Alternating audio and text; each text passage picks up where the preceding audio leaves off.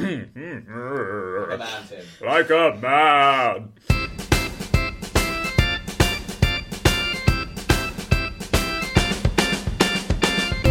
Hello and welcome to Barely Topical. Less a news digest, more a news laxative. To demonstrate our commitment to political impartiality, this week we'll be joined by representatives from the 7 major parties. Hello. Hello. Please. We're not racist. Independence! Devolution, there's lovely. Thank you all for joining us. We now open the floor for the 90 minutes of free debate. My party is the best party. I don't have a second job. Well, it turns out that was a terrible idea. Who knew? Anyway, I'm Tim Frith, and I'm joined by Joe Bohoslavic. Hello. And Ruby Martin. Hello. Now, what was happening in the news this week? In testament to his wholly non-racist stance, TV's Nigel Farage has said he would axe much of race discrimination law, stating that, if we'd sat here 40 years ago, they would probably have been valid. This may help explain his political beliefs. He went on to say that, we as a party are colourblind, which may explain their logo. Pharrell Williams and Robin Thicke are to pay $7.4 million to Marvin Gaye's family after a jury decided that Blurred Lines copied his 1977 hit, Got to Give It Up. Their legal team defended their use of Gaye's music without permission, saying their clients simply had no concept of consent. Apple have unveiled their new line of smartwatches amid adulation from their loyal fans. The prices are to range from $349 to $17,000. The top range models are to die for, according to one Foxconn employee. Sports personality Tiger Woods has announced plans to open his first restaurant in Florida later this spring.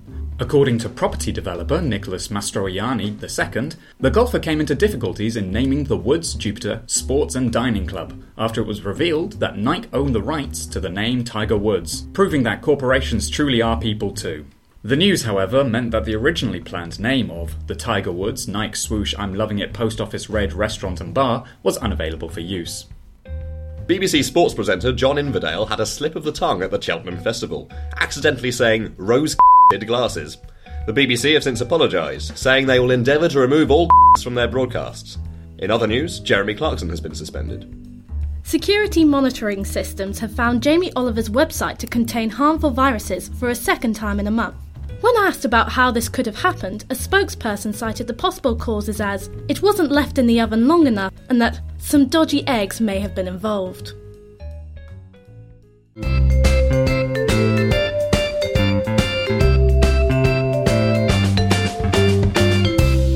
We're joined now by Professor Kenton Lafferty, who has recently synthesised an element with atomic number 121, making it the heaviest atom and the most recently discovered element in chemistry. Professor, welcome. Thank you for having me. Not at all, Professor Lafferty. I think the question on everybody's lips right now is, what exactly are you going to name your element? Professor Kenton Lafferty. I'm sorry? I'm naming it Professor Kenton Lafferty. I discovered it, so it's having my name. Professor Kenton Lafferty. If you don't mind my saying, that's a bit of a mouthful, isn't it? I don't think it is. I'm used to saying it. Lots of practice. Professor Kenton Lafferty. Look, normally these heavy elements have technical names. What's the sequence going to be now? Unoctinium, unaninium, unbenillium, then Professor Kenton Lafferty. That just doesn't fit. Look, it's mine. All mine. My element, my name. It took me 12 years of work. I discovered an element, and it's going to have my name. And if the scientific community doesn't like it, they're just going to have to f***ing deal with it. Besides, it's a lovely name. Professor Kenton Lafferty. Fine, alright, we'll move on. Could you tell us about the research group you worked with? The Professor Kenton Lafferty Research Group has been at the top of its game for the last decade.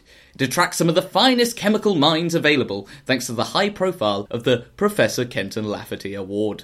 And how did your family react to the news? My wife Julie was over the moon.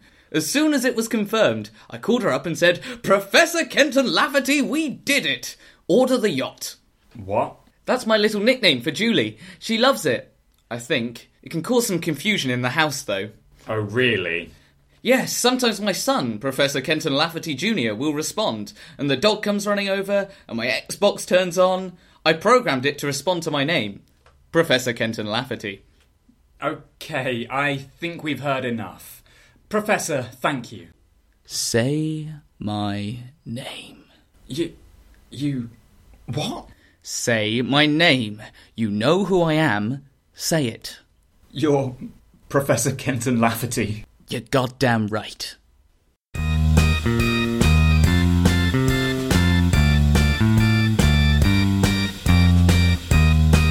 So Vladimir Putin went missing for 10 whole days and nobody knows where he was. It's a miracle he's back. It is. I for one am very relieved.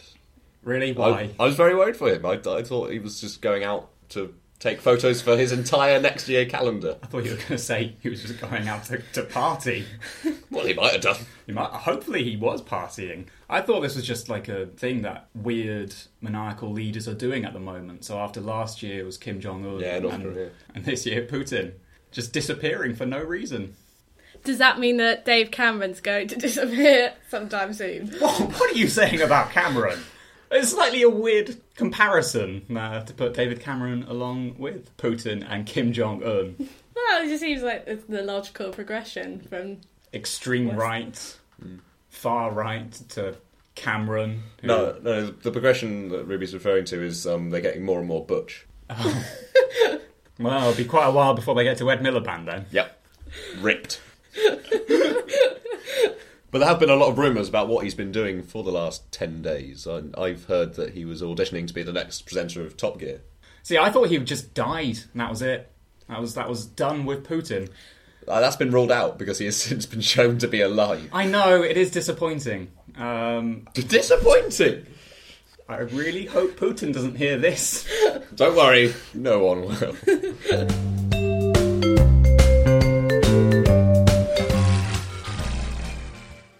Hello, I'm Alan Curtains, but maybe I am not.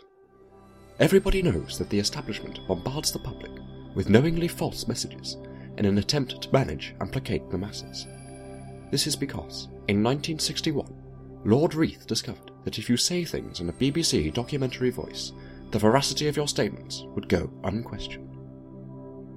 But it wasn't until the invention of archive footage in 1968 by Coca-Cola that deception could really take place. The combination of speed-altered archive footage, electronic music, and a calming voice means everybody will believe literally everything you say. For instance, red is not actually a colour, but rather a trademark of the Labour Party, which in turn is actually just the colour red. Horses know far more than you think.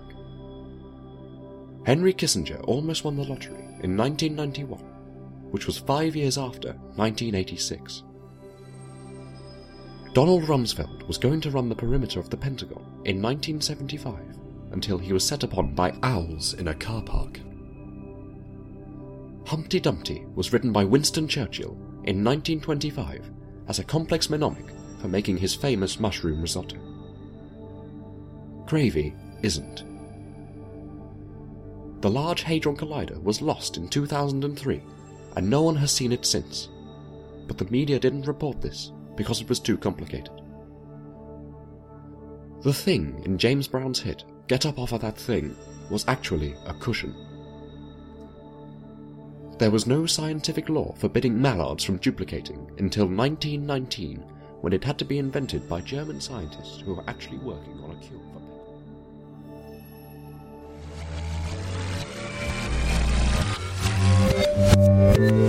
And now live from the European Central Bank, we have a report from Tim Frith.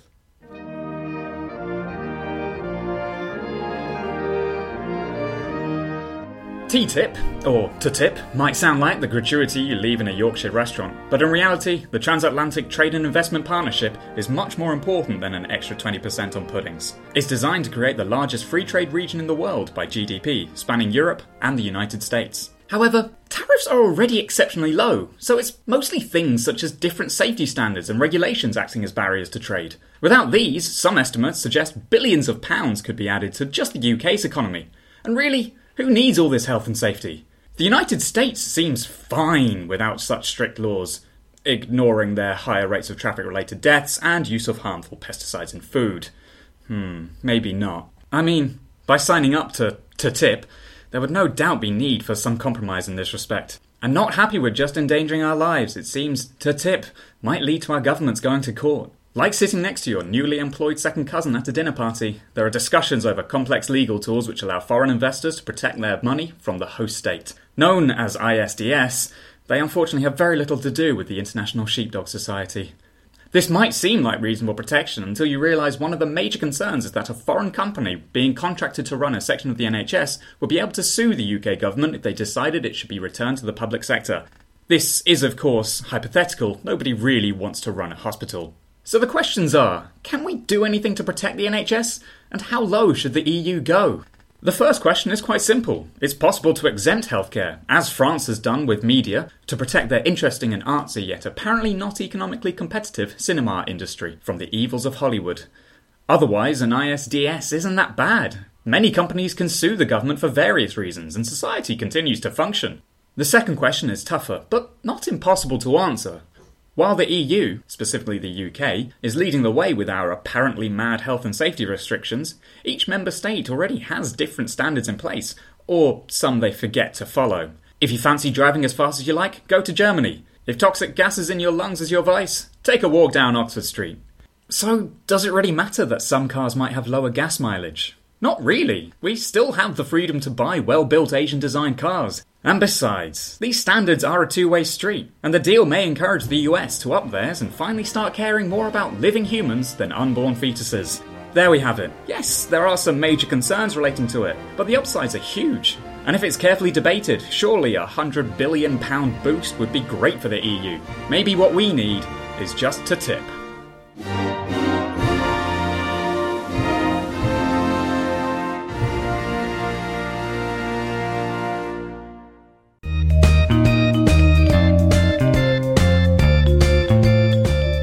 It seems as though we've already received a few letters. Have you got any? Yeah, it's weird that we got some in our first week before we've even told people what our address is. Would you like to read them out at all? Fine. Dear sirs and or madams, I haven't heard the show yet, there's no way to tell. I find this hard to admit, but I fear I might have fallen out of love with Jeremy Clarkson. I can tolerate accusations of homophobia, cultural mockery, or bigotry, but a man involved in a fracas? No way. Same goes twice for skirmishes, brouhahas, or melees. James may think it was only a bit of a dust-up, but on the other hand, if these rumours are true, I don't think I'll be able to stick up for him any longer. I truly hope he just punched a man. Yours, Mark Corndish. What about you, Ruby? Have you got anything? I do. Dear sirs/madams, I understand a lot of people disagree with Dolce & Gabbana for criticising children born through IVF as synthetic, but to be honest, I agree with them. In fact, I want to offer them a sponsoring deal with my new association, the Anti-Synthetic Society, where if it's man-made, we're not interested. Amongst the many things we don't allow, there are GM crops, modern medicine, nylon, glass, plastic, the internet, and compassion for our fellow man. If you are interested in getting in contact, you can find us at the small cave on the cliffside. Just remember to ring the wind chimes when you get there. Yours sincerely, Neil Luddism. P.S. Sorry the handwriting may be difficult to read. The combination of raw graphite lump and natural lighting of the cave can be slightly difficult to work with. But who needs light when we have our principles to guide us?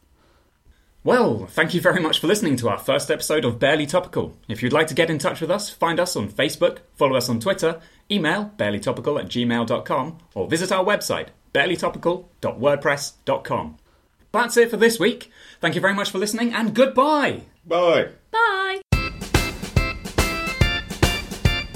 Barely Topical also featured Matt Bonner as Professor Kenton Lafferty and was written by Joe Bohuslavic, Tim Frith, Ruby Martin, Rosie Nolan and Tom Rhys-Williams. The music Vivacity, Mining by Moonlight and Mirage was by Kevin MacLeod of Incompetech.com. The show was produced by UCLU Comedy Club.